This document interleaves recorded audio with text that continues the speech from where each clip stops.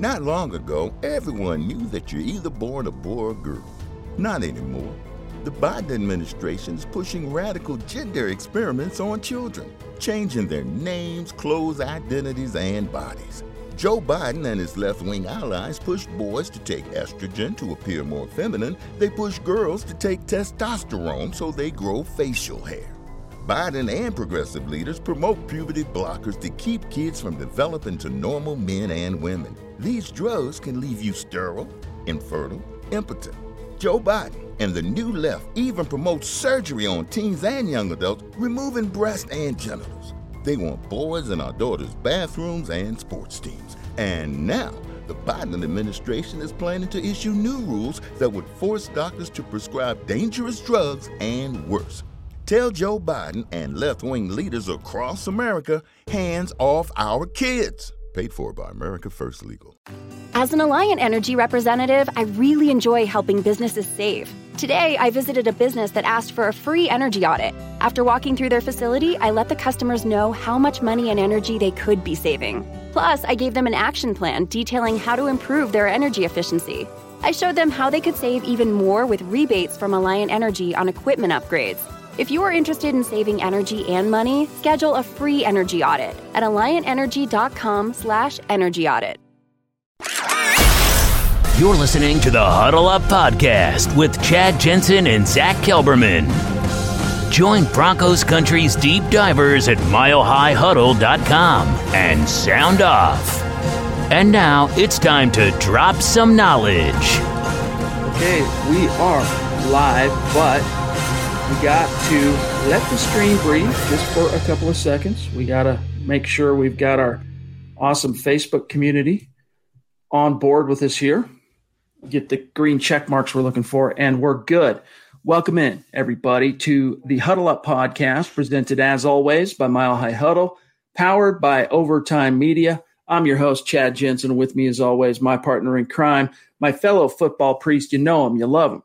He is Zach Kelberman. Zach, I thought it was interesting that after, and what kind of added to the intrigue of this particular storyline was the fact of Mike Kliss's tweet heading into halftime. But Vic Fangio claims today that the thought of benching Drew Lock literally never crossed his mind. Now, that could be some coach speak there in terms of, simplifying it, oversimplifying it.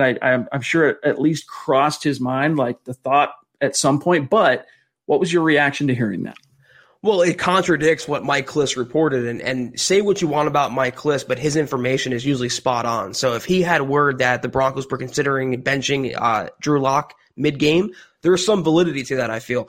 And I don't know for sure. I want to believe Fangio, but if they would have lost that game, would he have still said he wasn't considering it? I feel like he would have done that through the media to challenge Drew Lock if they would have lost that game. Winning cures all. Winning cures the speculation. Winning cures the rumors and all that. So it's not worth harping on, I feel like, but he made the right call. You don't give up on a quarterback after one half, even after coming off a bad game. You ride it out with him. You trust the process. And more importantly, you open up the offense in the second half of the game. You come out looking like a much different team, and you saw the results. So Fangio, if it is truthful that he stuck with him, if it was his call and he didn't bench him, he made the right choice. And I hope he learned a lesson from that. And I hope Broncos Country takes a lesson from that. It's a process, and you have to trust it half in and half out, game in and game out. That's the key. I mean, I understand in today's day and age in which, and we talked about this in the gut reaction, though, in which NFL quarterbacks are coming straight out of the box to the field and just putting up prolific numbers. Joe Burrow is a good example of that this year as a rookie. Justin Herbert has put up great numbers, although, his defense and his coaching has let him down. There are other examples. I understand why fans are thus impatient and why, you have to resist as a fan the impulse to get too consumed with quarterback envy.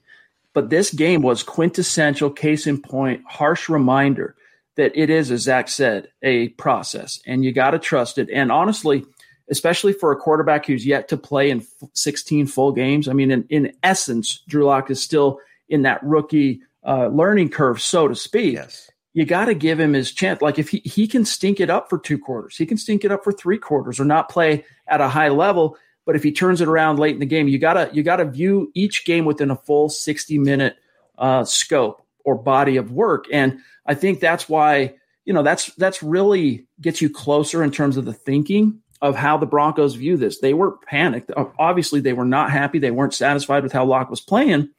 And I want to talk also while we're here, we'll get to this about Drew Lock's kind of emotional speech during halftime. But Vic Fangio stuck to his guns unflinchingly, stood behind his young quarterback, took the fiery dart, so to speak, and it ended up paying dividends for him, his young QB, and the team. In terms of the Drew Lock sect of Broncos country that's not on board yet, it's psychology and human nature. You know how, Chad, you hear your own voice being played back and you're harsher on yourself. You look at yourself in the mirror and you're harsher on yourself than another person would judge you. That's how Broncos country is with Drew Lock. Because he's their quarterback, they look at him with a sharper eye. If the Broncos fans saw Drew Lock play for another team, if he played for the Cardinals, and they saw yesterday's game, they saw that fourth quarter, they would be blown the hell away. They'd be saying, I want that quarterback on my team. Well, guess what, guys? You have him. And you're going to see more ugly football like you saw in Kansas City, and you're going to see more great football like you saw in the second half against the Chargers yesterday. That is what Chad and I have been warning even before the season started. Months now. It's going to be a roller coaster. You're going to hit the peaks and the valleys.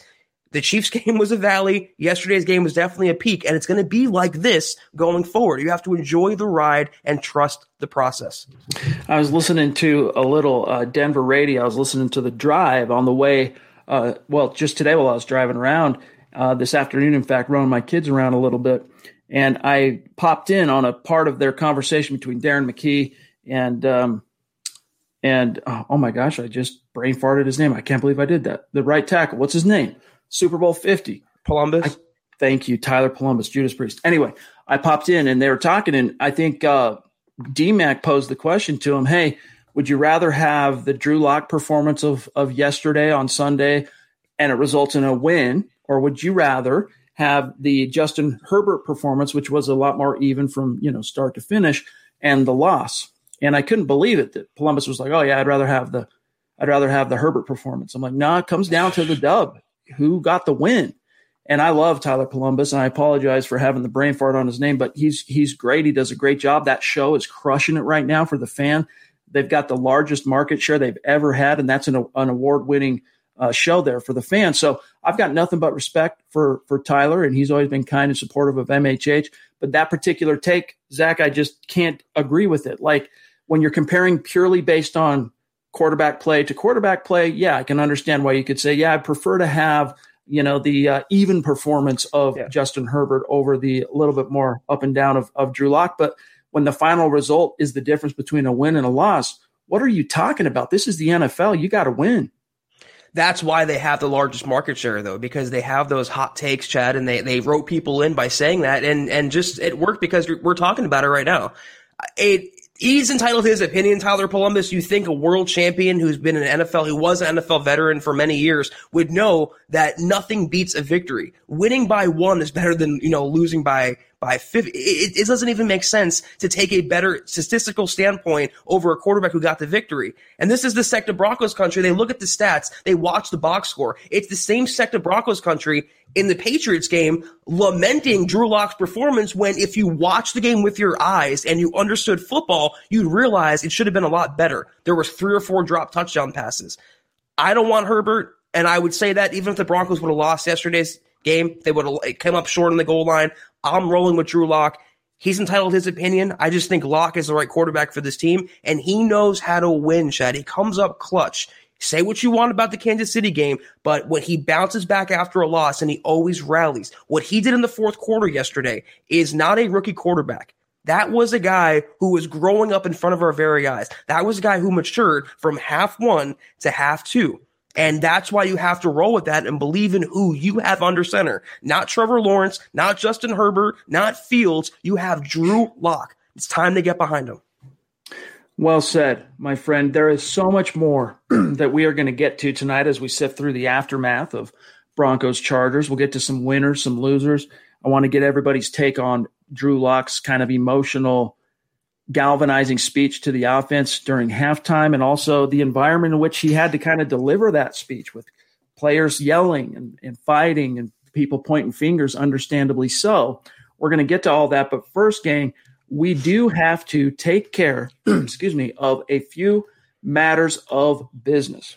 Yes, Broncos country. Tonight's live stream podcast is brought to you by sportsbetting.com. Gambling is now legal in the state of Colorado, and here's what makes sportsbetting.com a no-brainer for sports fans. Guys, first of all, sharp odds and low juice. They have in-house bookmakers, in-house guys. They're not a third-party provider of odds. Reduced juice and best prices. Also, hassle-free bonuses, a one-time rollover. That means the bonus money is yours after you bet it one time, whereas other sites range from 5 to 30 times. Finally, 24/7 live customer support. You are always, when you contact them, getting a real person on the line. Not a bot, a real person. But here's the kick-up, Broncos fans. At sportsbetting.com, you get a 100% risk-free week of sports betting up to $1,000. Not just one bet, but all of your bets. Play for a week, and if your losses exceed your winnings at the end of the week, sportsbetting.com will cover 100% of the difference up to $1,000 with a one-time rollover. So head on over to sportsbetting.com/milehighhuddle. That's sportsbetting.com/milehighhuddle and capitalize on a risk-free week of sports betting up to $1,000. There you go, gang. That's some money there for the taking, and we tip our cap to sportsbetting.com. All right, quickly, matters of business. Make sure you're following the podcast on Twitter, this show, MHH, especially on YouTube, especially on Facebook, and on the site, milehighhuddle.com. We had our second biggest month ever in October, so credit to all of you. Thanks so much for your support. But as we continue to grow, we want to make sure you know how to connect with us on social media. Follow the pod on Twitter at HuddleUpPod, also the main account at Mile High Huddle. And as you can see on the screen here, my partner Zach Kelberman at Kelberman NFL, and myself at Chad N. Jensen. And as well, guys, we want to draw your attention very gently to the merch store. Head on over to huddleuppod.com if you're in a position to. Get yo swag on. Get yourself a Football Priest hat. As you can see, Zach's rocking the MHH hoodie. There's the face mask. There's the mug. There's the great T-shirt that was designed by Christy, and also another superstar design T-shirt from Zachary Smouse. A little something for everybody. It's another way that you can support what we're doing here. And also, really quickly, if you're on Facebook, this is another part or aspect of our community that is just growing exponentially. If you would like to become an official supporter, just go to our main page, facebook.com/milehighhuddle. You'll see the big blue button, become a supporter. You're in like Flynn. It's another way to support what we are doing here at MHH. And we have some really bold and exciting plans coming down the pike for our Facebook supporters. And you know what, gang, if you're not in a position to support the merch store, become a supporter, or be a Super Chat superstar, it's all good. We are just glad to have you in this stream with us. We appreciate you being here with us, or if you're listening after the fact. What we do ask is that you do these three things. Subscribe first and foremost, like this video, like this episode, and if you think Zach and I are doing a good job for you, share this out there. Help us continue to grow, reach new like-minded Broncos fans just like you. This is the Overtime Podcast Network. As an Alliant Energy representative, I really enjoy helping businesses save. Today, I visited a business that asked for a free energy audit. After walking through their facility, I let the customers know how much money and energy they could be saving. Plus, I gave them an action plan detailing how to improve their energy efficiency. I showed them how they could save even more with rebates from Alliant Energy on equipment upgrades. If you are interested in saving energy and money, schedule a free energy audit at alliantenergy.com/energy audit. Find your next truck at Woodhouse Buick GMC. No matter where you're heading or what tasks need tackling, there's a premium and capable GMC truck that's perfect for you. Make a statement on the job site, out on the town, or wherever life leads you in the powerful and distinctive Sierra 1500, or elevate your driving experience in the adventurous and innovative Canyon. Explore our inventory online at WoodhouseBuickGMC.com or visit our indoor showroom today. Woodhouse Buick GMC. We are professional grade. Broncos country, listen up. Coors Hard Seltzer, it's not your average seltzer because rooted in Coors' long history of sustainability is a brand inspired by a generation that wants to do good in the world with a mission to restore America's rivers. It used to be if you wanted to make an impact, you wanted to make a difference in the world, you'd have to get off your butt, you'd have to go out there and do something.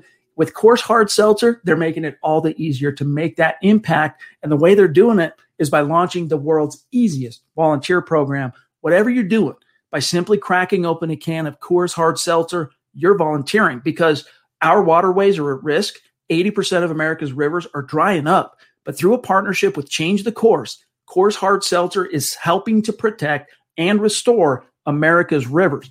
Each 12-pack of Coors Hard Seltzer, this is how it works, restores 500 gallons of fresh water to U.S. rivers and the communities that depend on them. And the way it shakes out is 1 billion gallons of water restored to 16 river basins across the U.S., including the Colorado River. And that's just year one. Plus, with Coors Hard Seltzer, you get 4 refreshing flavors, 1 cool cause. Enjoy naturally flavored black cherry, mango, lemon lime, and grapefruit. And the specs are in, gang. Coors Hard Seltzer is 4.5% ABV and only 90 calories. Chad, I know for a fact, watching that Broncos-Chargers game in the first half, I needed a few Coors Hard Seltzers to get me by. But after that wild comeback victory, I'm celebrating with my Coors Hard Seltzer in the best possible occasion. So, gang, join the world's easiest volunteer program. By simply drinking Coors Hard Seltzer, you can volunteer to restore America's rivers.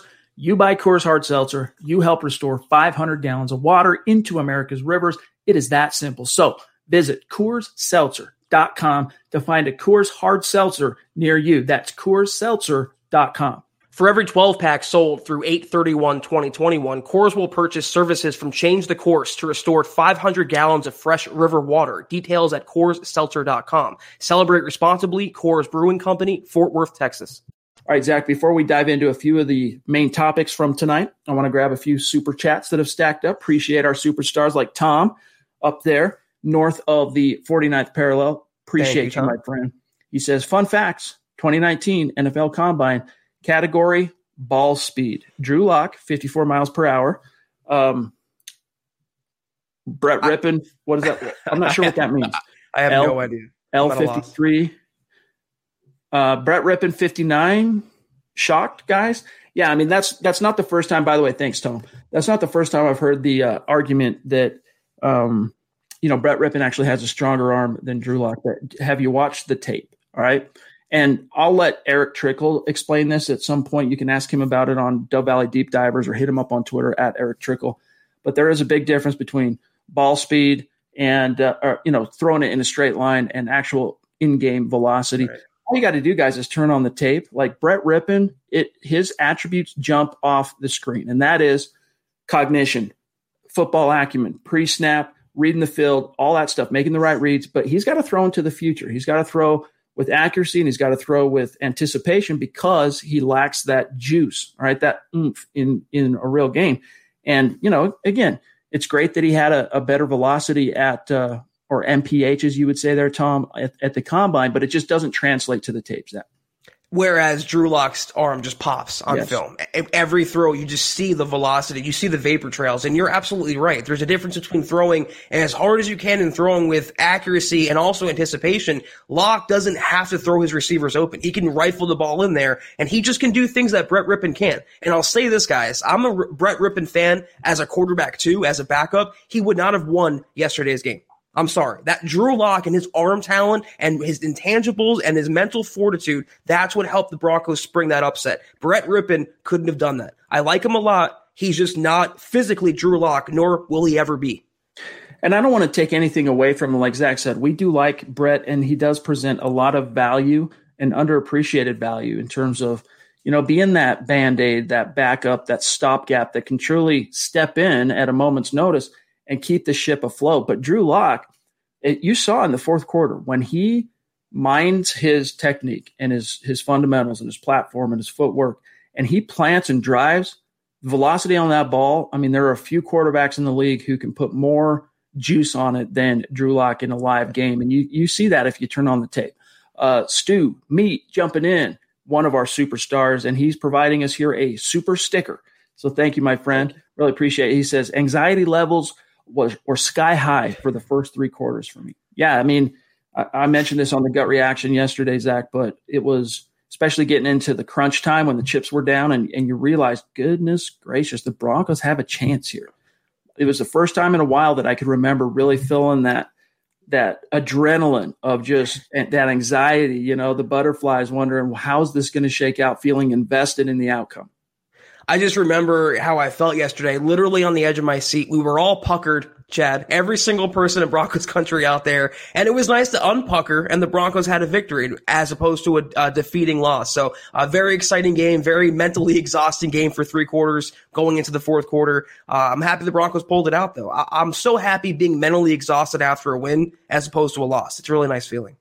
Yes, indeed. And that's, again, getting back to the idea of, would you rather have Justin Herbert's performance in a loss or Drew Lock's in a win? Give me the win and Drew Lock right now. And again, that's not to diminish Justin Herbert, but, and I don't mean to be the, I don't mean to be adversarial. Even a lot of the analysts at MHH, they're much more favor Justin Herbert over Drew Lock at this point. And I understand why, in terms of overall consistency of play.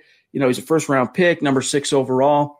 But at this point I haven't seen anything definitive that would make me say, yeah, Justin Herbert over Drew Lock. And in their first head-to-head matchup, Zach, Justin Herbert had Drew Lock dead to rights, but it was Lock that emerged victorious. First of all, the most important stat to be on the stat sheet is not touchdown passes, completions, yards, anything like that. It's victories. And Justin Herbert has 1 victory. Drew Lock has many more than that. I will take the guy who comes back in the fourth quarter and gets the win. Might not be pretty, and most times it'll be ugly, but a win is a win is a win in the NFL. And I'm always taking the winning players on my team. I don't know. Did we grab the DH3 one, John, that you wanted to talk about at 6:01? My stream jumped it, so I can't grab it. You might have flashed it, but I might have been looking elsewhere. But either way, here he is, DH3. How good did that win feel yesterday? Not going to lie, after the Chargers came out and scored in the second half and we stalled, I lost all hope.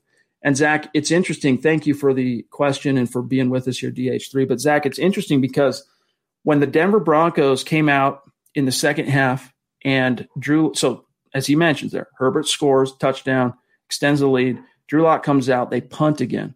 At that point, the Chargers had more than 20 first downs in the game, a 3-score lead. The Broncos had more 3-and-outs than they did first downs. They had only achieved 2 first downs up to that point in the game. It did not feel like there was a snowball's chance in HE double hockey sticks that this was even going to come close to being a game.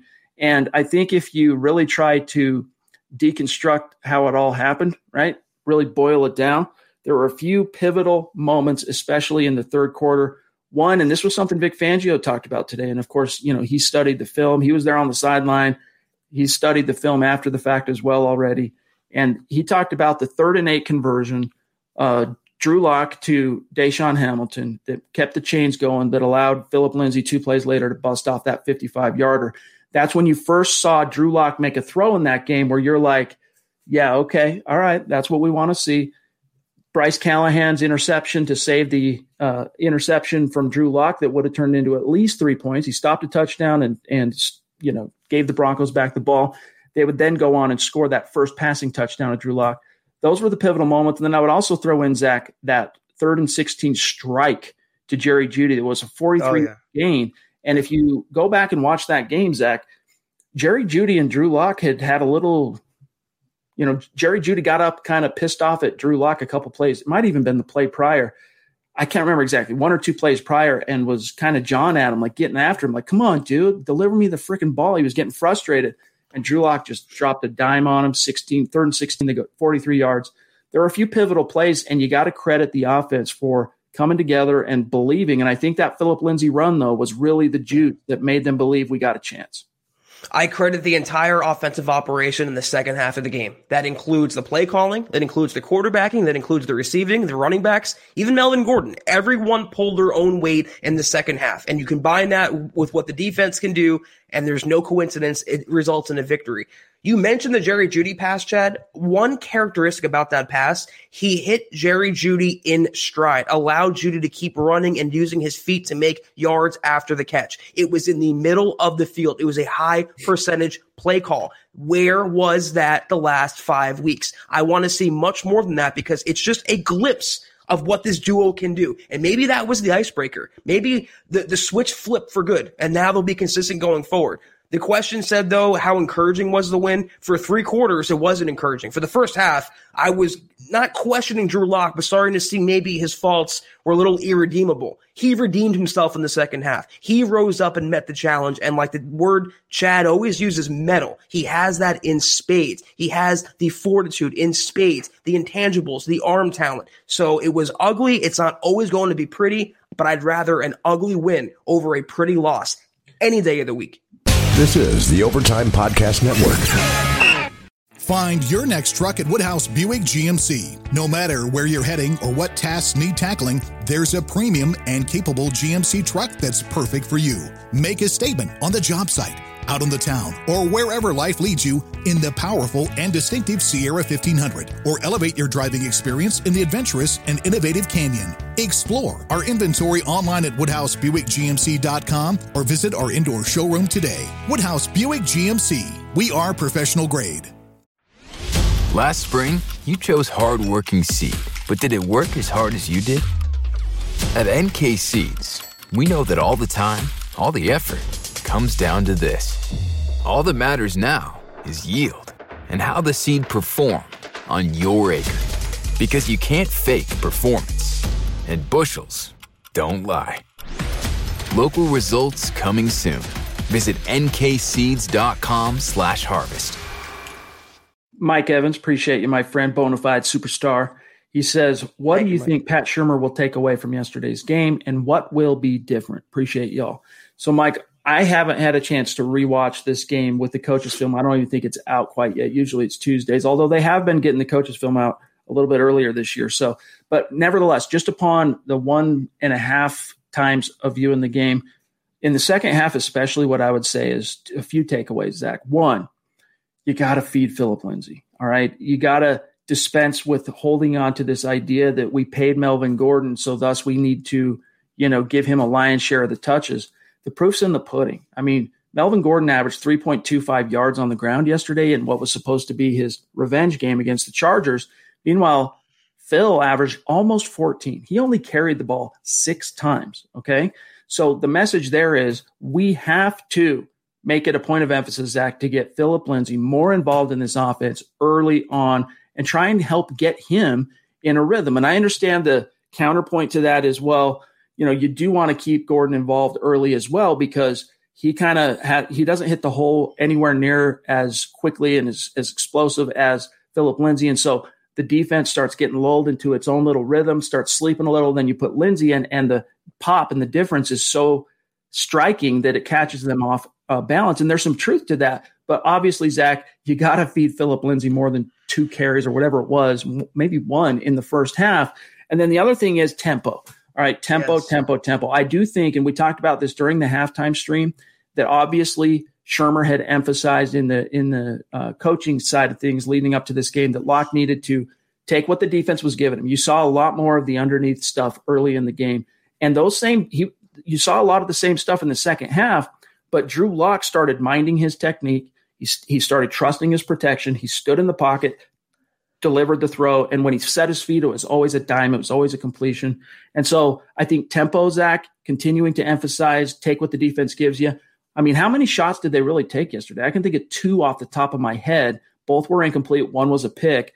Maybe there was 1 more. I don't recall, but those are 2 things that come to mind immediately off 1.5 viewing is Phillip Lindsay, get him the ball more, and use tempo to get Drew Lock into a rhythm quickly. You need to get him going earlier than you did yesterday. In terms of Phillip Lindsay, let me just throw a stat out there because I agree with you 1,000% here. He had more yards on 1 carry, his 27-yard scamper, than Melvin Gordon had the entire game on 8 carries. 8 carries, 26 yards, Melvin Gordon. That's what the Broncos are paying $8 million for. Phillip Lindsay is the Broncos' RB1. They need to not only feed him, but pay him. That's another story, though. To answer the question more directly, what Chad said, nailed it there. Get Lock in a rhythm, play with tempo, play with pace, no huddle. But what I saw with Drew Lock compared to the first half, he was not thinking out there. He was just playing. He wasn't thinking and overthinking. He wasn't locked in his own mind. That is one criticism, Chad, you and I both had about Paxton Lynch. He was constantly locked in his own mental space, and he wasn't playing loose. He was thinking about it. And when you think about something, like guys, right now, think about breathing. you will start to realize that you're breathing and it becomes a physical sensation. It's the same thing when you're playing quarterback. If you're thinking about, oh, this ball has to be accurate, you're going to throw an inaccurate pass. He needs to just cut it loose out there. It's the type of quarterback that he is. And one comment I got on Twitter, I can't remember who exactly said it. It was like Pat Shurmur was playing in a different system than his quarterback was necessary for. It was like playing Case Keenum when you had Kyler Murray. And finally yesterday, you saw Pat Shurmur play with Drew Lock, letting him high percentage passes, crossers, getting the ball quickly, rolling him out of the pocket, some play design creativity. It was a completely different team. And it starts with the coaching, the play calling, and everything else trickles down there. So that's what I noticed yesterday. You got to keep him in rhythm. You got to keep him confident. It's everything we said going into this game. Get the ball into his playmakers' hands and let them do the rest. And that kind of ties into Larry here, Broncos fan number 24 on YouTube, longtime listener of the show and a bona fide superstar. Much love to you, Larry. Appreciate you, dog. Thank you. He says the most frustrating thing about watching the game is Shurmur's inability to coach to Lock's best traits. Incorporate the system to his strength. Don't make your QB adapt to your system. And Zach, I think part of that, and that's so true, Larry, you're 100% right on the money there. And I think part of that is just simply due to the lack of reps, and the fact that Drew Lock got hurt in week 2, it really did interrupt Shurmur's ability to figure out what works best with Drew Lock's traits, to be honest with you, because the offseason, they lost out on, 1,400 reps this year because of the way the offseason shook out because of the pandemic. So, and you say, well, Justin Herbert lost out on those same reps and look what he's doing. And there's truth to that. But in terms of this unique situation with Pat Shurmur and Drew Lock, what intensified that obstacle, Zach, is the injury. And then Pat Shurmur had to go and figure out how to make things work with Driscoll. Then he had to figure out, Brett Rippon. And then he goes back to Lock. And so now that they're starting to get more time on task together, I think you will start seeing things playing more to Drew Lock's strength and allowing him to be comfortable. And, one example that you mentioned, the rollouts, that final play, the touchdown to KJ Hamler, was a phenomenal play design. Yes. It really was, because you had some pre-snap motion. And this is something Eric Trickle hammered on last week in an article, that Pat Shurmur has to start utilizing more pre-snap motion. And there are multiple reasons why. But in this case, you get Albert O motioning a little bit on the right side. KJ Hamler crosses the formation at the snap, and you get Drew Lock rolling right with 3 different route concepts, all bending toward that corner of the end zone. And it just worked. It played to Drew's strengths to kind of improvise out on the boundary, right. Let his athleticism and his instinct prevail. And then it also, flooded the zone and it threw the Chargers off of, put them on their heels, so to speak. And we just need to see more of that moving forward, Zach. That play was exemplifying the type of game Lock likes to play, and that's backyard football. It was his improbability and buying time that made that touchdown pass possible. He deked and he juked and he scrambled out to the side and he waited for KJ Hamler to break open and he threw a perfect pass to him. But in terms of the question and Shurmur and Lock and the system, think back to 2017. What is a contributing factor to why the Broncos fired Mike McCoy? His playbook was not conducive to learning for Paxton Lynch and Trevor Siemian, the quarterbacks at the time. You have to adapt to your quarterback. You can't make the quarterback adapt to the system. And until the second half of yesterday's game, that was my biggest gripe. You hit the nail on the head with this question. My biggest gripe about Pat Shurmur. He was making Lock into something he wasn't. When he finally cut Lock loose yesterday and called plays to his ability, you saw the result. I can only pray we see more of that going forward.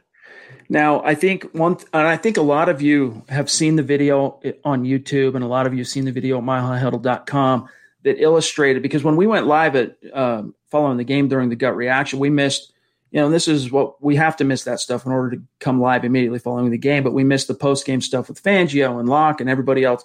So we come to that after the fact, and we got the video up. And you guys, I'm sure most of you have seen it by this point. But for those of you who missed it, Zach, Drew Lock kind of led us inside the drama that unfolded in the Broncos locker room yesterday at the half. And, of course, to kind of set the stage, and I'm going to take Zach and I off the screen just for a second so everyone can read along here. But just to set the stage here, the Broncos were booed going off the field, right? 3 points, 2 first downs. And obviously you worry about confidence and infighting. And it was confirmed by Drew Lock that there was yelling, there was screaming. And here's what he said. He ended up kind of making a speech, standing up and talking to the offense. Here's what he said, quote, it was kind of deja vu coming into that locker room again, all the yelling, all the screaming. Offense isn't playing well, blah, blah, blah. I just got up in front of the offense and said, listen, it's so easy for us to come in here and scream and yell and get mad and talk about what we are doing bad, but we just need to man up. And when the plays come our way, we need to make them, myself included. I'm not yelling at y'all. I'm honestly talking to myself right now, screaming at myself. And that's exactly what we went out and did. We started rough there. I threw a pick talking about the third quarter, and the plays came, and there wasn't one that we turned down. Those young guys, Deshaun, the O-line, Melvin was huge, Phillip was huge. Those guys came to play, and it was awesome to be the quarterback of this team today. And Zach, he goes on, he talks a little bit more about what he had to say there, but it was just what the doctor ordered. And we've been talking about worrying, like, where's the leadership from Locke? Like, we get it, the swag and the confidence. That's very valuable, and it can help lift your guys and provide confidence to other people, Zach. But at a certain point, you need Drew Lock. And what's even, I think, more important in terms of the takeaway is Drew Lock stood up amid a game in which he was horrendous. He was, half the reason, if not more, why the Broncos were in the hole they were in at halftime. And yet he took it upon himself to stand up. And so I think that shows you that he was willing to take the risk. I think it also shows you that he recognized something needed to be said and needed to come from him. And it had a galvanizing effect, Zach. It really did. But you see it when he completed the game-winning touchdown pass, when he was cutting his little dance move, everyone came over and mobbed him. You see the camaraderie on this team. They're much more close-knit than people would have you believe. And Locke is their leader. Again, he's young. He's going through his struggles. It's not always pretty. They're going to lose more games, but he is their quarterback, and the team responds to him. You saw it last year when he was a rookie. Came in for that game and for Brandon Allen, and the offense looked completely different. Yesterday, when that light bulb flicked on for him in the second half, you actually saw it happen. You saw a light bulb actually turn on over Drew Lock's head. When that happened, it was all him.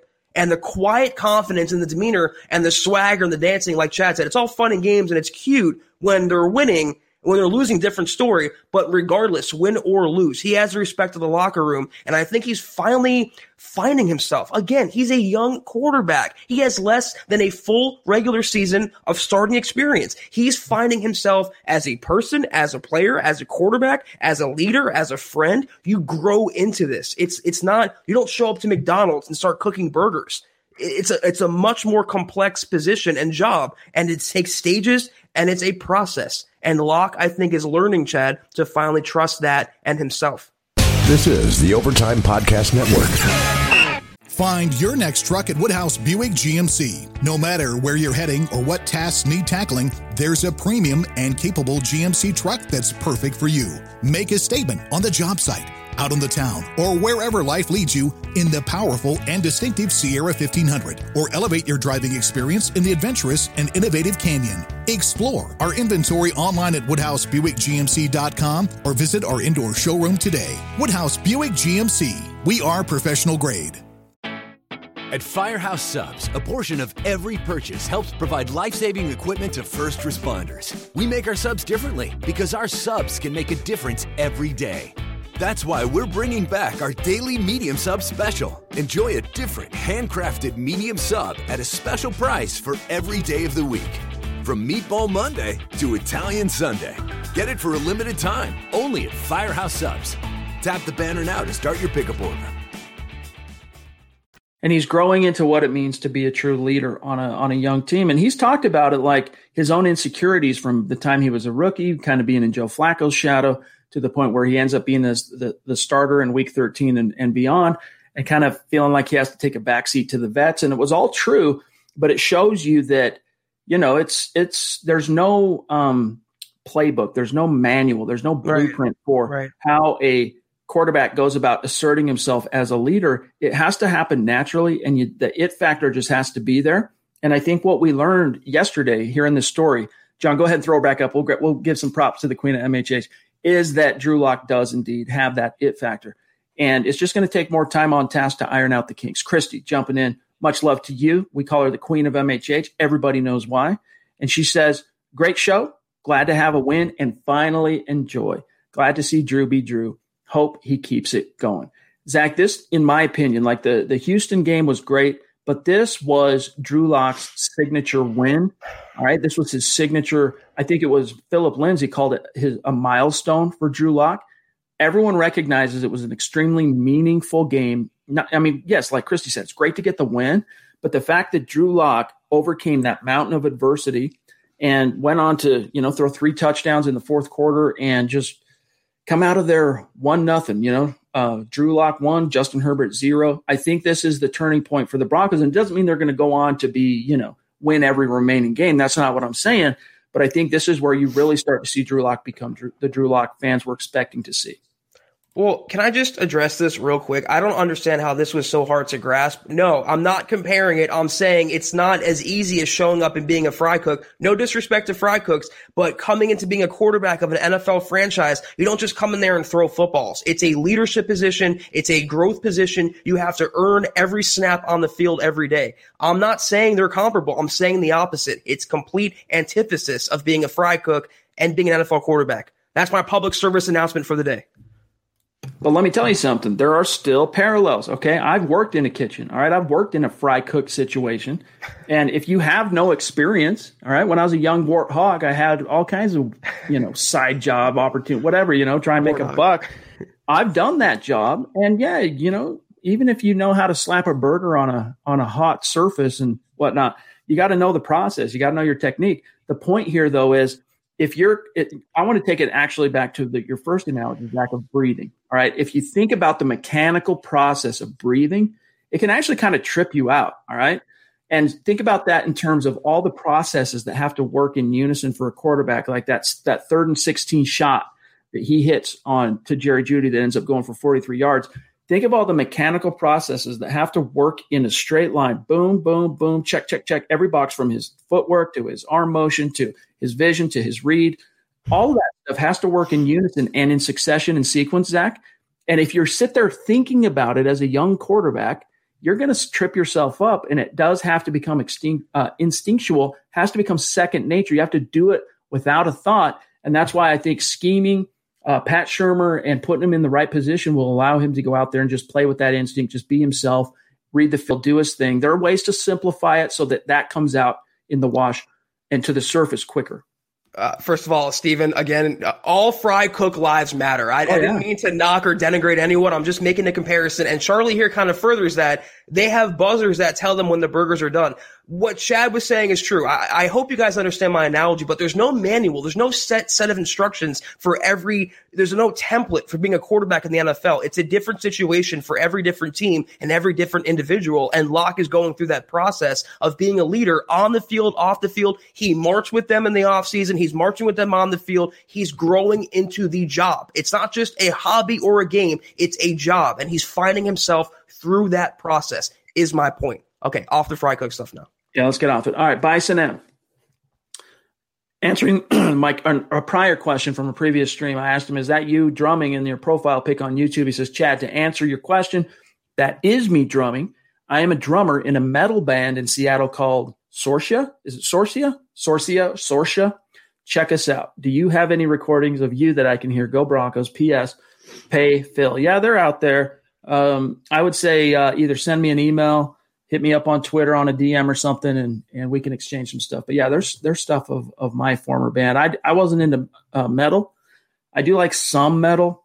I was, I came from punk rock and kind of skate punk from the 90s. Guys, but raise your hand if you want Chad to do a little drum solo on air. Put a little emoji in there if you want to see that. I've been asking him for months now. One of these days, we'll set like a goal or something. If we hit the goal as a community, you'll see.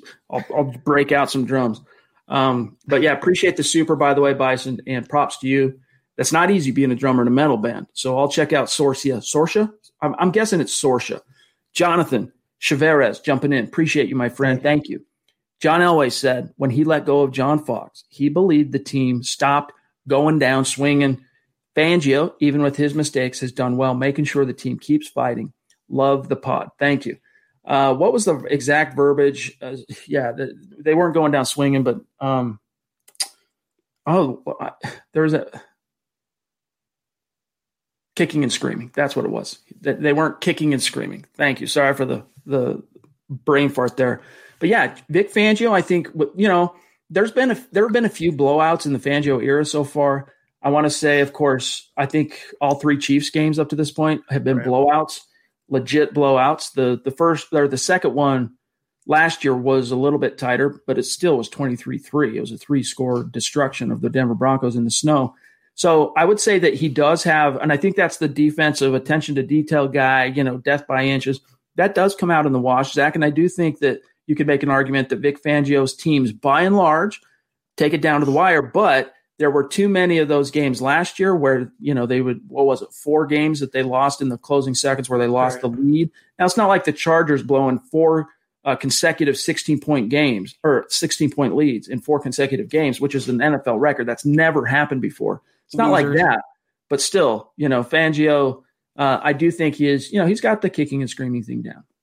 Last year, I chalk it up to a first-time head coach at a young team finding their own ground. They lost a lot of winnable games, but this year, Chad, I've noticed in the Fangio era, even when they are getting blown out, which is rare, they're still playing hard. They're still playing to the whistle. They're still competing out there.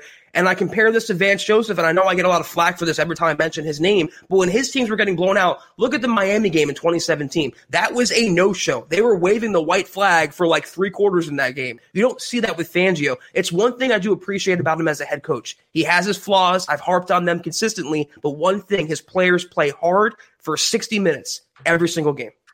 I mean, Fangio's problem has just been offensive consistency. His defense does what they're supposed to do by and large. I mean, there's a few exceptions, but they just need that offense to start clicking, and that's why if they can use this game as that launching point, man, sky's the limit for this team. They are not the New York Jets. Like I saw the power rankings, was it? Might have been Sports Illustrated, the mothership now that I think about it, but they had the Broncos ranked 29th out of 32 teams. I was like, you're just way off base. I know they just got blown out by the Chiefs, but they're not the 29th team in the league.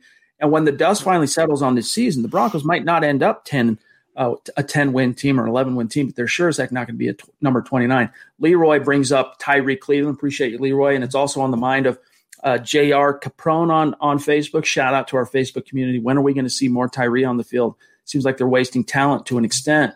The Broncos have wide receiver, untapped potential, inexperience coming out their ears. It's like, where do you invest the game reps? Right now, you got to prioritize the premium round guys with, your Jerry Jeudy, your KJ Hamler. Plus, now you're working Albert O into the equation, game in and game out. Yeah. And, maybe you would have expected to see Tyree a little bit more. I can check out what his snap count was here in just a second. But, Zach, I think unless you had – Tim was out yesterday, Patrick. Deontay Spencer has been out now 2 weeks. He did get some reps, did Tyree Cleveland, if I'm not mistaken. I'll double-check that. But unless something, knock on wood, were to happen to KJ or Deshaun, I just don't think in terms of the pecking order there's reason to get him on the field quite yet, because you're taking away from what you're developing and growing with those guys up to this point.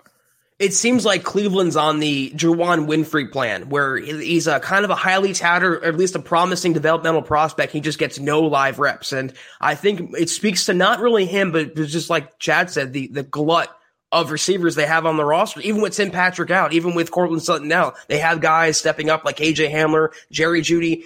Tim Patrick coming back would mean less reps for Deshaun Hamilton. Less reps for Hamilton means less reps for Tyree Cleveland. It's going to be a pecking order. I think he needs an injury to see the field more.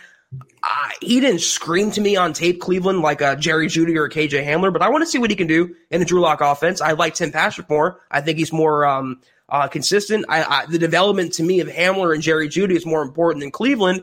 I still would like him to get a shot going forward though, before the end of the year. And for what it's worth, I was wrong. I did see him on the field. We all saw him on the field on special teams. He did not play on offense. So, I think for now the Broncos are investing those game reps, which are valuable, into the guys they think can help them the most right now. And it just doesn't include Cleveland, although they do value him. It's just a different story. Zach, we're getting some pressure here to get to our winners and losers. So let's get this show started here. Winners and losers coming out of week 10. We'll go through this relatively rapid fire, because I do want to get back to the stream here. This shows you the very bottom here. But I think first and foremost, as I put the article together, Drew Lock emerges as a winner. And I get it that it wasn't a full 60-minute performance replete with consistency, but the way that he turned the ship around in the face of such immense pressure, the boo birds in the stands, number one beat writer in Denver saying bench him, not just like tweeting, I wonder if it's going to happen, like openly advocating if Drew Lock has a 3-and-out in the third quarter, you got to pull him, put in Brett Rippon. He overcame all of that to not only ball out and play really well in the fourth quarter, but lead this team in the clutch to win the game, Zach, and create some mile-high magic, which has been absent for the last this year, basically. Yeah, if they would have won that game yesterday, but based on the strength of the rushing attack, let's say, it would have been questionable to call him a winner considering how poor he did play the first half. But that second half was a different quarterback completely. That second half was a lock we thought we were getting, the Pat Shurmur play calling we thought we were getting going to the season. So, yeah, he showed the intangibles, the tangibles. We have talked about it to death already, Chad, but definitely for sure he was, if not the MVP, the co-MVP of this game as the quarterback. Another winner, very evident, Phillip Lindsay. And again, it's questionable. We don't know why he only touched the ball 6 times. Maybe they were, trying to be respectful and considerate of the fact that he's bounced out of concussion protocol the day prior. But talk about getting some bang for your buck here, Zach. 83 yards on the ground, 6 touches, 55-yard touchdown carry. And it averaged out to be just shy of 14 yards per clip. So again, he's a big winner. He's sent the clear message. I mean, I've received a few DMs and texts and even a few phone calls from people out of market that are in the business in the NFL media world saying, what more does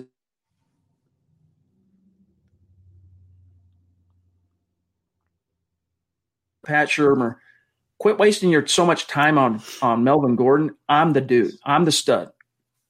Hashtag pay Phil. Hashtag pay Phil. Hashtag pay Phil. What more does he have to do? And this is why Chad said, and I said going into the season, and even when the Broncos signed Melvin Gordon, you know what? You can count out Phillip Lindsay. You can hate on him, but he will always emerge to the surface. The cream always rises to the top, and no Broncos player is creamier, Chad, than Phillip Lindsay. He needs a long-term contract. He needs no doubt RB1 status. But you know what? Even if he doesn't get it, the contract or the title, he will show the Broncos he is that guy. He will prove them wrong. He will prove Melvin Gordon wrong. He will prove outside fans wrong. That's just who Phillip Lindsay is, and you never count him out. He will always shine.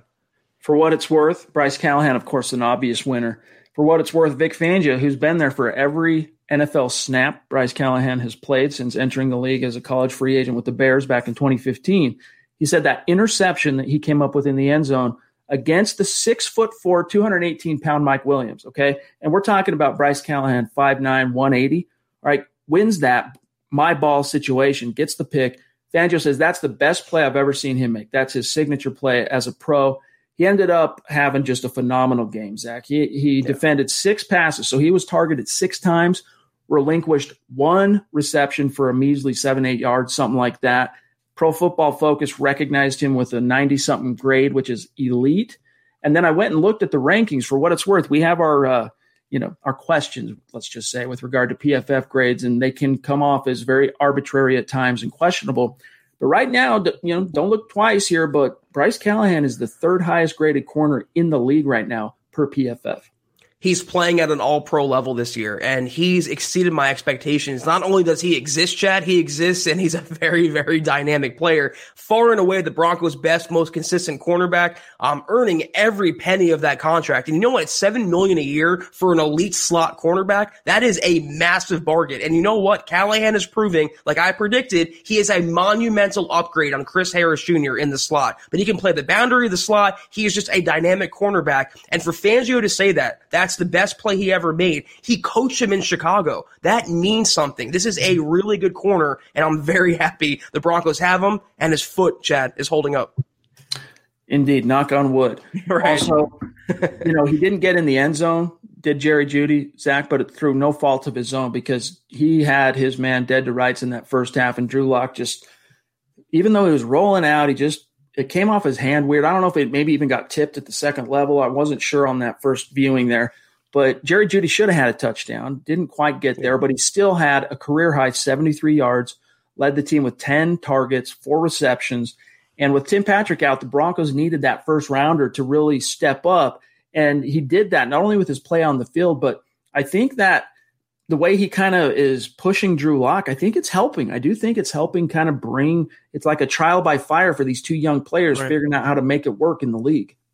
And what was Judy's best play? That fourth quarter, that long gainer where he showed off his speed, his footwork, his ball skills, and Drew Lock threw him open in stride. That's just a glimpse, guys, of the Lock to Judy connection. Industry leading, difference making, tomorrow shaping, world changing. These are a few of the adjectives people use to describe the technologies and companies Deloitte works with day in and day out. Join us, and soon those very same adjectives could describe your career too. Explore technology careers at Deloitte.com/techcareers and make an impact on business, technology, and society while engineering your future. At Deloitte. Not long ago, everyone knew that you're either born a boy or girl.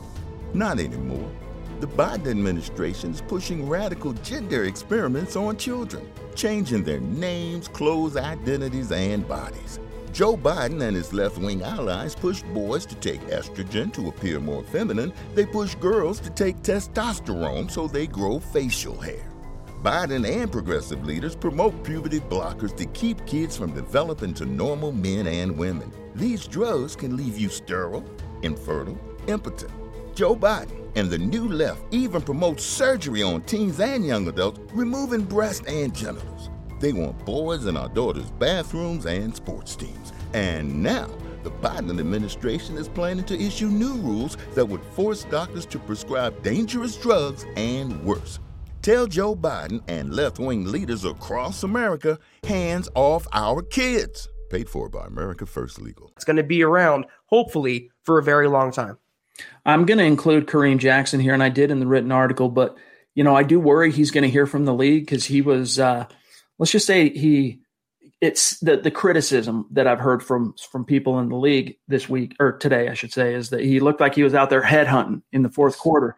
Knocked out A.J. Bouye, his own man, some friendly fire, laid a pretty serious hit on the running back, the Chargers running back Jackson there. Or excuse me, I think it was actually Pope. But nevertheless, he finished the game with 12 tackles, led the team, 8 solo. He was that enforcer. And Zach, even though it did seem like he was pushing the envelope in the fourth quarter in terms of ethics, okay, it obviously had an effect on the Chargers. It did strike some fear into them. There was an intimidation factor there, and you can't discount that.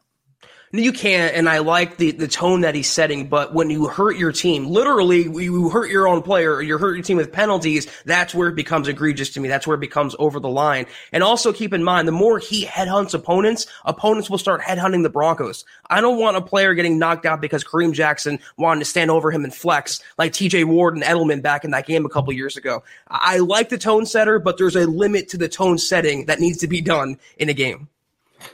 Yes, indeed. And then we got Albert O. And what's crazy about Albert O, he was targeted technically 3 times. Officially on the stat sheet, though, it's only 1.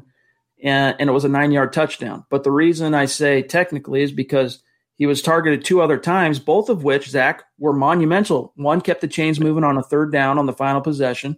And then the other one gave the Broncos the ball on the 1-yard line because he drew the PI in the end zone. So Albert Okwuegbunam, that's the way to say it. Not Okwuegbunam. I got to remember that. Came out, emerged, Zach, as a winner. And I just think, you want to see that chemistry that he had, that Locke and Albert O have.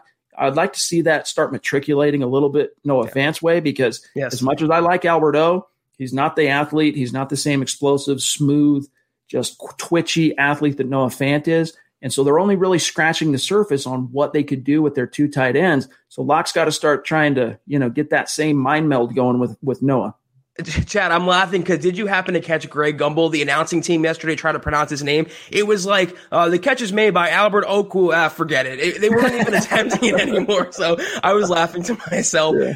I do like, though, how after his drop-filled, game a couple weeks ago, he dropped the touchdown. The Broncos went back to him. Locke went back to him. They have the faith in him, and he came down. That was not an easy catch. And for a raw rookie to have the awareness and the presence of mind to get his behind down in the end zone, you saw a lot of Hernandez, Gronkowski, the pairing yesterday. And when those two get going, when Fant, like you said, Chad, when his production matches Albert O's, this is going to be a very hard offense to stop. And then you keep in mind, they're getting back Courtland Sutton next year. You have all these pieces, all this dynamicism, and when it all comes together, it's going to be so special.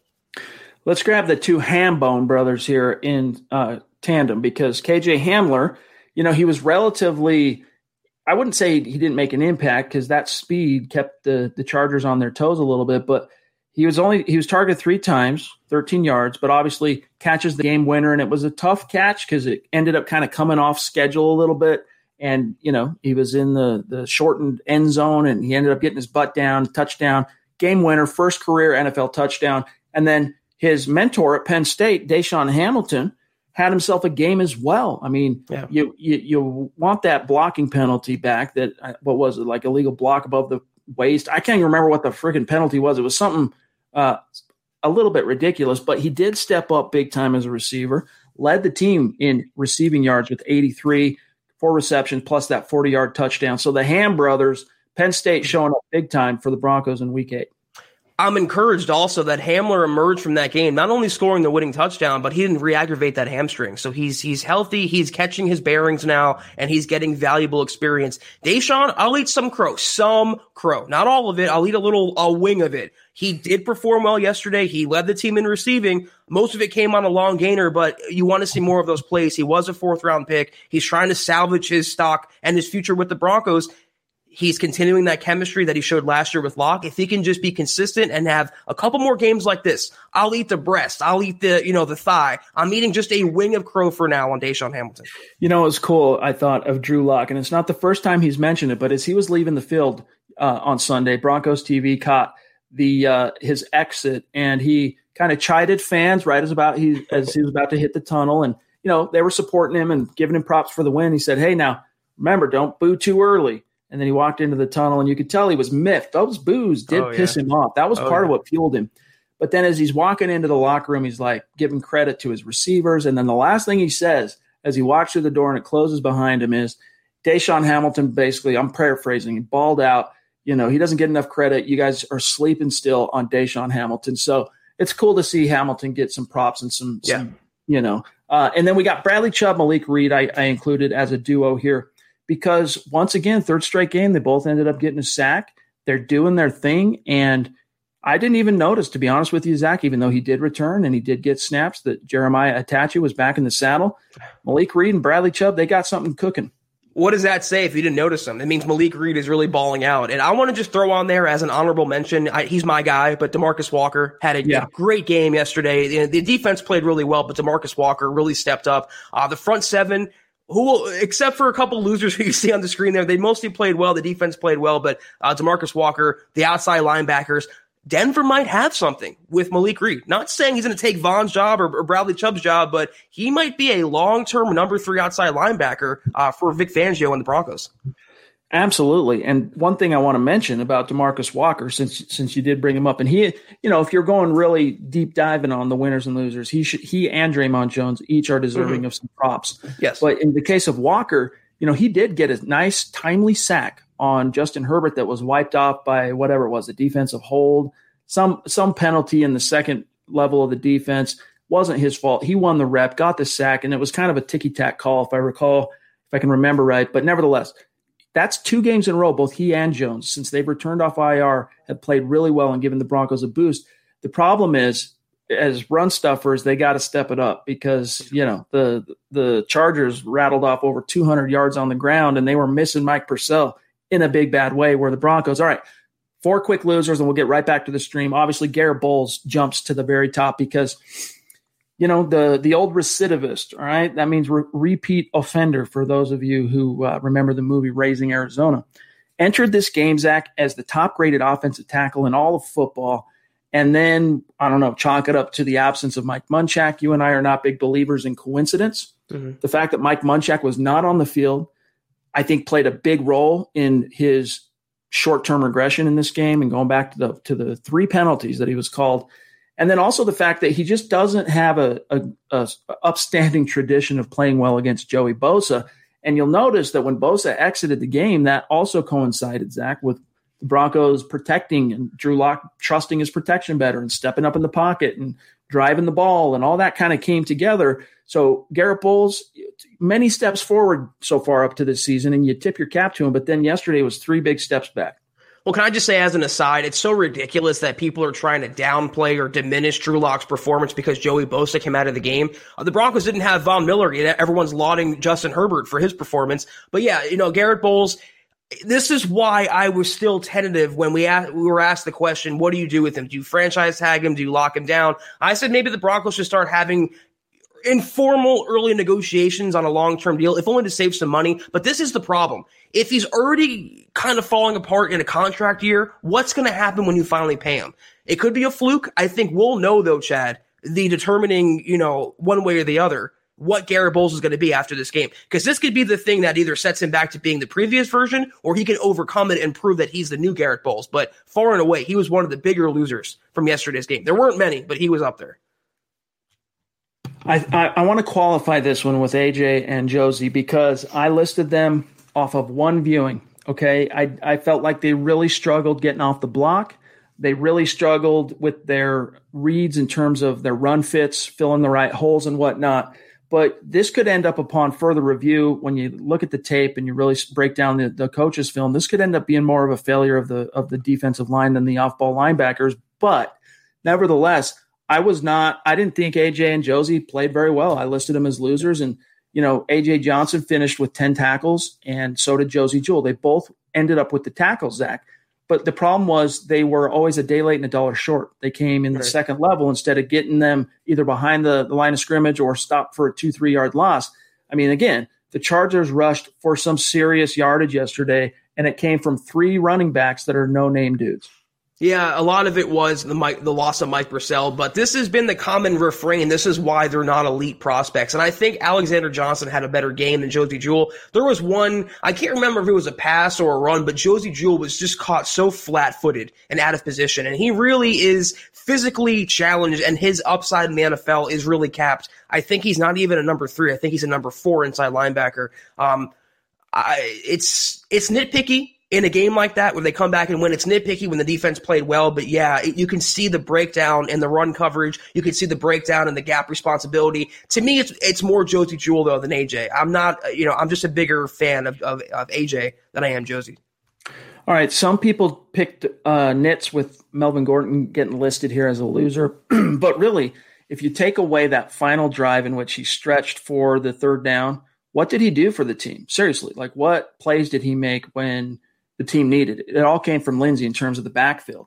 He ended up with 26 yards rushing, 8 carries, a 3.25 yard average. I feel, and especially where it was supposed to be his revenge game, Zach, I was really disappointed by the overall performance. I don't think he ran well. His vision was so. The burst, especially in comparison to Phillip Lindsay, man, he almost makes it look like he's 90 years old out there in comparison to Phillip Lindsay. Now, I don't want to take anything away from MG. He's a bona fide former first rounder. The dude's a talented running back, but he's increasingly, especially now that Phillip's back, Zach, he's proving, or at least it appears to be increasingly here, that he is a very overestimated running back. And I think the Broncos, overestimated his value monetarily. That's for dang sure. Yeah, to say it kindly. And I know a lot of Broncos fans are lauding him for that clutch grab he had on the final drive. And it was a nice grab, but a lot of players can make that catch as well. And is that one catch worthy of $8 million? Is it worthy of not paying Phillip Lindsay more than $750,000? Good running back, but it seems like he doesn't have enough wiggle. He doesn't make people miss. He goes down after 4 or 5 yards, goes down after first contact. He's really more of a pedestrian running back than a lot of Broncos fans want to admit. Yet you can't say that about Phillip Lindsay. You can call him injury prone. You can call him small. The one thing he is not is pedestrian. All right. We are at the 1 hour mark, Zach, and we have quite a few supers we need to get to. So we love our superstars. We're not going to leave anyone out in the cold. But we got to mow through these relatively rapid fire, and we'll start with Chris, DO44. Love you, buddy. Appreciate it. He says, dude, our guards and center have been getting punished. Pressure up the middle is making Drew Lock think his house is haunted, talking about the seeing of ghosts, right? I don't disagree. I think they were a little bit better, at least in the second half yesterday. And Kenneth brings it up as well. Thank you for the super, Kenneth. Yes. Inner offensive line getting bulldozed. Lock had no pocket. So, yeah, I'll be frank with you. Cushenberry has been a disappointment as a rookie. So has Reisner. He's not only failed to take the step forward, but he's apparently regressed. And then not having Graham Glasgow there at right guard, I think, did play a role here, Zach. But one thing I want to keep in everyone's mind, I know I said rapid fire, but the one position I've talked to a few people in the league when I say, which with the NFL teams losing 1,400 reps or so during the offseason, what are some of the positions that are most affected? And the guys I talked to, one of the positions, common denominators that everyone mentioned was center, rookie centers, okay? Any rookie that is a center being expected to start, they're going to have their growing pains. You know what, though? When you mentioned Cushenberry, yeah, he's been up and down, but look at his boons on either side. Dalton Risner, who's having a pretty crappy season, I hate to say it, and also Graham Glasgow, who, to me, I don't want to say he was a bust signing, but I don't think he's been playing worthy of that contract. And in fact, Schlotman looked better than Glasgow did this season. I was actually impressed with him. So Cushenberry doesn't have the advantage of having a Zach Martin on his right side. He doesn't have an all-pro left guard. It's tough. He's the quarterback of the O-line. He has more responsibility than any other guy next to him. It's a process. I'm not worried about Cushenberry. I'm worried about Glasgow. Because even when he was on the field, Chad, he was a seat. He was letting pressure up almost every down. Let's grab Ridge Stimson. Appreciate you, Ridge. Good to see you in a couple of streams in a row, and supporting the cause means a lot to us, my friend. He says, do you guys see Baker Mayfield's similarities with Locke? Just curious on that take, because Baker has the confidence as well, and he really isn't good. Baker has surprised me. I think obviously the turnover at the coaching level has really hurt him, but no, I think the only thing you can really draw in parallel is just that kind of swag they have on the field. Even if things don't appear to be going their way, they're showing some swag, like Drew Lock started doing. And granted, it was more subdued versions, but dancing when he throws the first TD to Albert O, and you're like, well, you still got 2 touchdowns to overcome, dog. Like, not going overboard with it, but quietly celebrating. And that's the only a similarity or parallel I could really see, to be honest with you, Zach. Yeah, I mean, here's the difference. When I watch Baker Mayfield, I see someone trying to come off cool and trying to come off cocky and trying to come off with a lot of swag. When I watch Drew Lock, I watch a guy just having fun. I watch a guy who loves Jeezy, who loves dancing on the field. He just plays with more sincerity, I feel like. I really can't explain it. He just plays with more, more genuine. I think as a person, as a personality, I think he's a better leader, Drew Lock. I think he's how do I say this? I think he's a better pocket passer than Baker Mayfield, because Baker is way more erratic than a lot of fans realize. And for all his talent and all his pedigree and all his hype and the weapons he had in Cleveland, he hasn't really produced. You haven't gotten the wins. You haven't gotten the success. In the short little bit we've had Drew Lock under center, you've had victories. You've had success. You've had growth. And I would take Lock as my quarterback. He just comes off like a more genuine leader to me, more sincere. I want that guy in my huddle, not Baker Mayfield. Tom El Greco, appreciate you jumping back in again, my friend. He says, I'm glad to see Locke taking leadership. The O-line will do anything to protect him. I agree with that, by the way. They love Drew Lock. It's a big statement of him stepping up. A lot of respect. Thanks, guys. Yes, indeed, Zach. That's the thing. I'm glad you said that, Tom. I don't think Baker Mayfield's guys love him like the Broncos guys love Drew Lock. Maybe I'm wrong. I don't cover the Browns. I don't watch a lot of their games, but I don't really see them mobbing Baker Mayfield like they mob Drew Lock. So I want that guy they rally behind, not the guy they tolerate because he was a first-round pick. Yeah, I mean, we sent Carl Dumler. Everyone knows Carl from Building the Broncos. We sent Carl to the 2018 Senior Bowl, MHH. He went and covered it for us and did a great job. And he said that, Baker, if you guys can remember, those of you who are draft nicks, he was late getting there. And because he had a problem with his mother was ill and stuff. So he was late getting there, and everyone was anticipating the arrival of Baker Mayfield. And Carl said that when he arrived, man, all the players, from the players to the coaches to all the media, it was all eyes on Baker. And then players started copying every little thing that he would do in terms of like just little mannerisms and things and like just falling in line. But Zach, I think it's starting to ring hollow because you think, oh, Drew Lock, ups and downs. Well, Baker's basically been a starter now 3 years in a row, and you're not seeing that growth and development. Let's grab Ridge here. Appreciate you again, Ridge. He says Lock needs more air height on his deep throws also. Yeah, I have been impressed with Lock's deep ball accuracy with the exception of that game against the Patriots. And the problem was his receivers were out of sync that day. No one was catching them. 4 touchdowns dropped. Yeah, I can exonerate him for the Patriots game, but he missed Jeudy down the sideline, and that's a perfect example. He needed to loft that, put more air under it, not just throw a line drive, down the sideline. And also the Jeudy pass in the end zone. If he threw with anticipation and just lofted a little more, it would have been a touchdown. I agree with that comment, but again, that's teachable. What you cannot teach is what Locke pulled off yesterday, so it's encouraging. Smith Corona jumping in. Appreciate you, my friend. Thank you. Another couple of days in a row. We really appreciate your support, my friend. He says, reading Chargers fans' reactions online to Locke's goofiness and dancing after the Hamler touchdown was music to my ears. LOL. Let's just say it upset them slightly. Love you guys. Yeah, and that's part of it, man. Like, you get under the skin when you celebrate. Like, even Drew Locke's Buzz Lightyear thing against the Texans when they were rolling, man, it gets to them. And, yeah, against a divisional foe that could come back to haunt you. They could only intensify the divisional rivalry and hatred, but that's what football is all about, baby.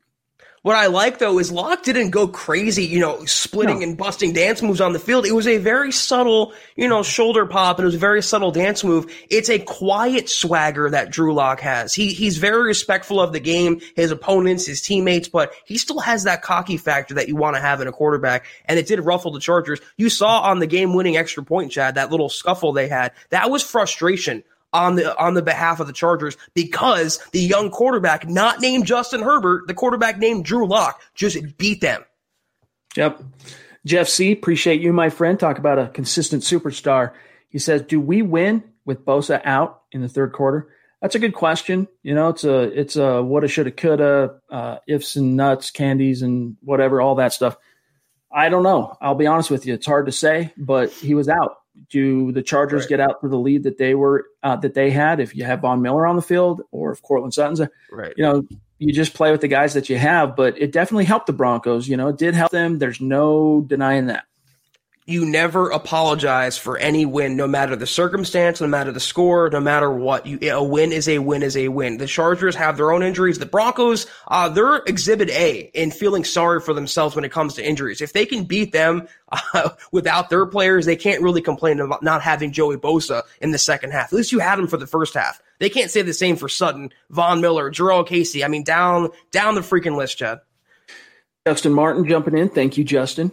And by the way, each and every one of you awesome superstars, make sure you are connected with Zach and I on Twitter, because we love shouting you out on Twitter after each and every episode. So if you have a Twitter account, connect with us. And if you don't have a Twitter account, so many of our superstars have just said, you know what, we want to participate in that. We want to keep the conversation going. Well, I'm going to go create a Twitter account. Do so if you haven't. Justin Martin, appreciate you. He says, I always loved when we had Peyton Manning and we would go no huddle. It would get the defense tired and allow us to keep playing fast and efficient. Yeah, there are some advantages there. You saw them in the fourth quarter, but it also has some disadvantages. And I think the problem for Pat Shurmur and Mike Shula is they got to figure out how to balance that and walk the line. But the key here, Zach, is tempo and getting Locke in a rhythm early. And it doesn't work with every quarterback. I mean, no huddle and playing fast. It doesn't work for an Alex Smith. It doesn't work for a Case Keenum. It works for a Drew Locke. And hopefully, my hope is Pat Shurmur, the light finally went on. He's realizing what plays work, what style of play works, and keep with that and keep finding success. Antonio Aragon, good to see you in the stream again, my friend. Love you. Thank you, Antonio. He says, happy to see Pat Shurmur attacking the middle of the field. Giving Locke confidence on easy completions can make a huge difference. # Broncos country. Well said, my friend. And it was good, too. Again, I don't want to completely take away the onus on Locke, because he was a night and day quarterback in terms of trusting his protection in the second half. And that really allowed him to throw with power and precision and velocity, set his feet, and deliver. It's just amazing and very maddening. It took until week 8 for a coordinator to throw toward the middle of the field, to call plays that have the middle of the field and taking advantage of your talent there. I've been screaming for it for weeks now, and it's no coincidence as to what you saw yesterday when they finally played to Locke's strengths. The Jerry Jeudy pass I keep mentioning, that exemplifies why you should keep attacking the middle of the field. They should not get off that mindset, Chad. Justin Martin, again, appreciate you, my dog. He says, I think emphasizing more of a fast-paced offense will help Locke and the entire offense get going at an elite level. I think that is one of the keys, Justin. You're right. They got to figure out the tempo, and that obviously helped Locke get into a rhythm. If you slow the game down, you're doing him a disservice. Let him play loose, let him play fast, let him have fun out there, and you'll see success. And then HHH555, I don't know what the meaning there is of the handle, but appreciate the support. That's 2 days in a row. Love you, appreciate you, welcome. He says, what's up, fellas? Victory Monday, indeed. And I hope Broncos country really soaked this one in because it was a sweet, sweet victory, man. It really was. It's nice to have a Victory Monday for once, Chad. Yes, it is. It is. All right, we got Jonathan, we got Alex, we got Steve, who just said, by the way, thank you for the super. Talk about a long-time listener, bona fide superstar. He's up there on the MHH Mount Rushmore. He says, Vaughn just said that he hopes to be back in 3 weeks to a month. Very interesting. That's good to hear. I know the boot came off last week, and I wouldn't hold him to that. That's in the best case scenario. Yeah. We always knew that December was a chance. You had a chance at December, but it all comes down, Zach, to the Broncos being relevant. Right, exactly. Yeah, I still don't see it happening. They would have to be in the thick of playoff contention. They have to ask themselves, is playing Vaughn at less than 100% and risking aggravation or risking something worse in order to get a win here? And if they can answer that question, yes, he will play. Gun to my head, though, I don't think he plays this year. They're not going to risk his value. They're not going to risk his talent, his ability. I think we haven't seen Vaughn until 2021. Muhammad jumping in, superstar. Love you, buddy. He says, I can't imagine being a Broncos fan without your shows. Dude, hitting us in the feels. He says, thanks for everything you do for Broncos fans. Hashtag CEO, hashtag Dragon, hashtag Beast. Giving the Buana Beast his props as well. We really do appreciate that, my friend. We also have to go back and grab one from Jonathan, who jumped in as well. The stream jumped you. He says, hey, guys, one more time. Top 3 players you pay this year, Phil, Simmons, Bowles. Yeah, I mean, what order, though, Zach? How do you prioritize that? Because knowing that you got Phil on an RFA tender, whereas the other 2 are unrestricted. Well, I mean, in order of importance, a left tackle takes precedent over a running back or safety. So if we're getting the Garrett Bowles of the first 7 weeks, I'm probably paying him first, not to break the bank. I would give Lindsey his due, not just because he's has a year left after next year. He's earned it. What more does the guy have to do? Just show him some goodwill and show him that the locker room, they'll take care of their own players. Let me just add, though, maybe not Justin Simmons. Let me swap him out for Shelby Harris. And I think he's more impactful. I think he's more suited for this defense consistently week in and week out. He makes plays around the football. I'm a big fan of his. You invest in the defensive line. You might lose Jarrell Casey next year. Draymond Jones is still developing. Shelby Harris, to me, is my guy for now over Simmons. And you know what? With regard to Phil, I agree that even though in terms of what you have to do, it pales in comparison urgency-wise because he's not an unrestricted free agent, but it wouldn't take the moving of mountains. I mean, look what the Chargers did for I'm having a hard time with my name recall here. The running back, Austin Eckler, all right, $6-7 million, something like that per year. You could do that and significantly give Phil and make it a 2 or 3 year extension because, running back shelf life is relatively short. That's all it would take. And I think he'd be happy, even at that, he'd be stoked. Alex Rosario jumping in, last super here, Zach, and then we'll dip on out for tonight. Appreciate you, Alex. Thank you. And not a name we recognize on Super Chat. So thanks and welcome. Make sure you reach out and connect with us on Twitter, my friend. He says, big fan out in Massachusetts. Great content, fellas. I feel like that O-line has slowed down some of Locke's progress a bit. Has to be a primary focus in 2021. It's been a factor, but, the biggest problem for me, Zach, it's, again, the Lloyd Cushenberry thing, it's explainable, all right? It's understandable because of the lack of offseason. The biggest concern to me is Dalton Risner, dude. And then, of course, right tackle moving into the future. But DeMar Dotson's been solid. He's had a few lapses and a penalty here or there. But in the future, you don't know what you have there. Biggest concern to me is what the heck's going on with Dalton? He was looking like a perennial Pro Bowl stud to come, and he just hasn't been that guy this year. And for all those reasons, Chad, that you just named, that's why you have to invest. I agree with the comment. Even though Juwan James next year is under contract, or so we never really know what's going on with him. Assuming they even sign Garrett Bowles, they have their line set. DeMar Dotson's not a long-term right tackle. I would draft a lineman regardless of what happens with Bowles this offseason. You have to stock the cupboard so you're not forced in August to sign a right tackle off the scrap heap, try to save your season. If they want to build around Drew Lock, they took every other step, the coaching, the receivers, the running backs. Next is the offensive line. I agree with Alex. No matter what, you draft and stock the O-line. It's a priority in 2021. All right, guys, before we dip on out of here, want to say thank you to Glenn Hauser. Everyone knows Glenn, superstar. He's got his own podcast going as well, but really appreciate the 5-star review.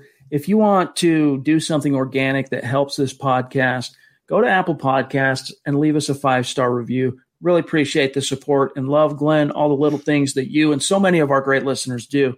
It all adds up and it all contributes to the success of this show and to the channel, to all the podcasts. And so we really appreciate that, my friend. It really does mean a lot. But, guys, we got to dip on out of here for tonight. Zach, we're off tomorrow, but this community can look forward to yet another Building the Broncos podcast, and I'm sure they'll have a lot to discuss. I don't know if they'll go through their stock up, stock down, what they're going to break down for you, but I'm sure it'll be a great pod. So you guys make sure you ride with them tomorrow night, 6 p.m. Mountain, 8 p.m. Eastern. And then in the meantime, connect with Zach and I on social media. Keep the conversation going. First and foremost on Twitter, the pod itself at Huddle Up Pod, and then the main account at Mile High Huddle. After you have those two, follow us here individually, Zach Kelberman at Kelberman NFL, myself at Chad and Jensen, and then our producer, John Cronenberg on Twitter. He goes by at John, that's JONKKAYMHH. A great fan follow for all of you out there. Very lots of fun stuff that he finds on Twitter to keep you informed and engaged. Yep. So make sure you follow him. And then also just a gentle reminder, guys, to check out the merch store if you're in a position to. We appreciate it. And before you dip on out of here, don't forget to like. And again, if we did a good job for you here tonight, share this video out there. It helps us in so many ways organically grow and reach new listeners. So, Zach, have a great start to your week, my friend. It's a Victory Monday. Tomorrow's a Victory Tuesday. The Broncos will be back in the saddle Wednesday. And by the time we return Wednesday, we can start turning our attention to Atlanta and Week 9. To a very beatable team. And the Broncos right now, Chad, are 2 games out of the last wild card spot in the AFC. And you have a beatable Falcons team coming up. You have a Broncos team that the offense might have finally took fire. You have the defense playing at a high level. Things got very interesting this season, and I want to see how the team comes out and responds in practice this week. So I'll look forward to talking to you then. Appreciate the super chat, Carlos. Love y'all. Laco es chingon.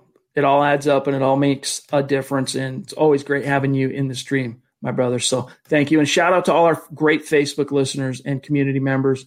Maurice, good to see you, my dog.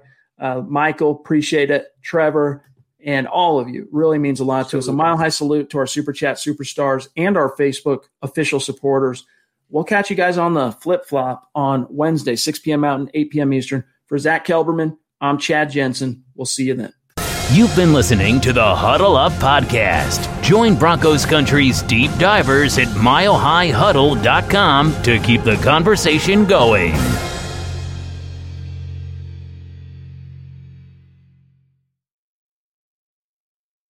Not long ago, everyone knew that you're either born a boy or girl.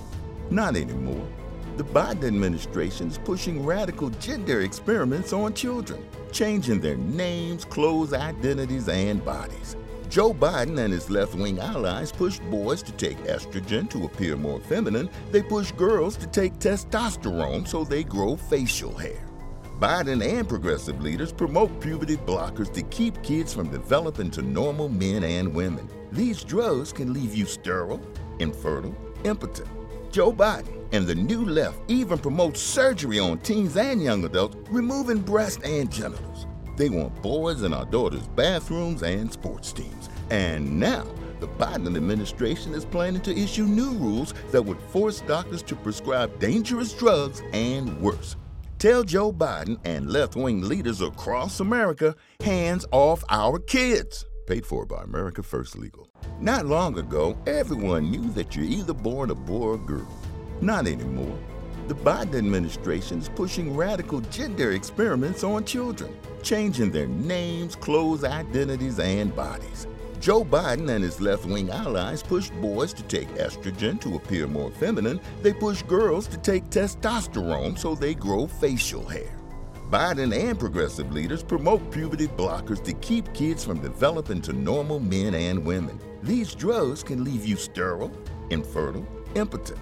Joe Biden and the new left even promotes surgery on teens and young adults, removing breast and genitals.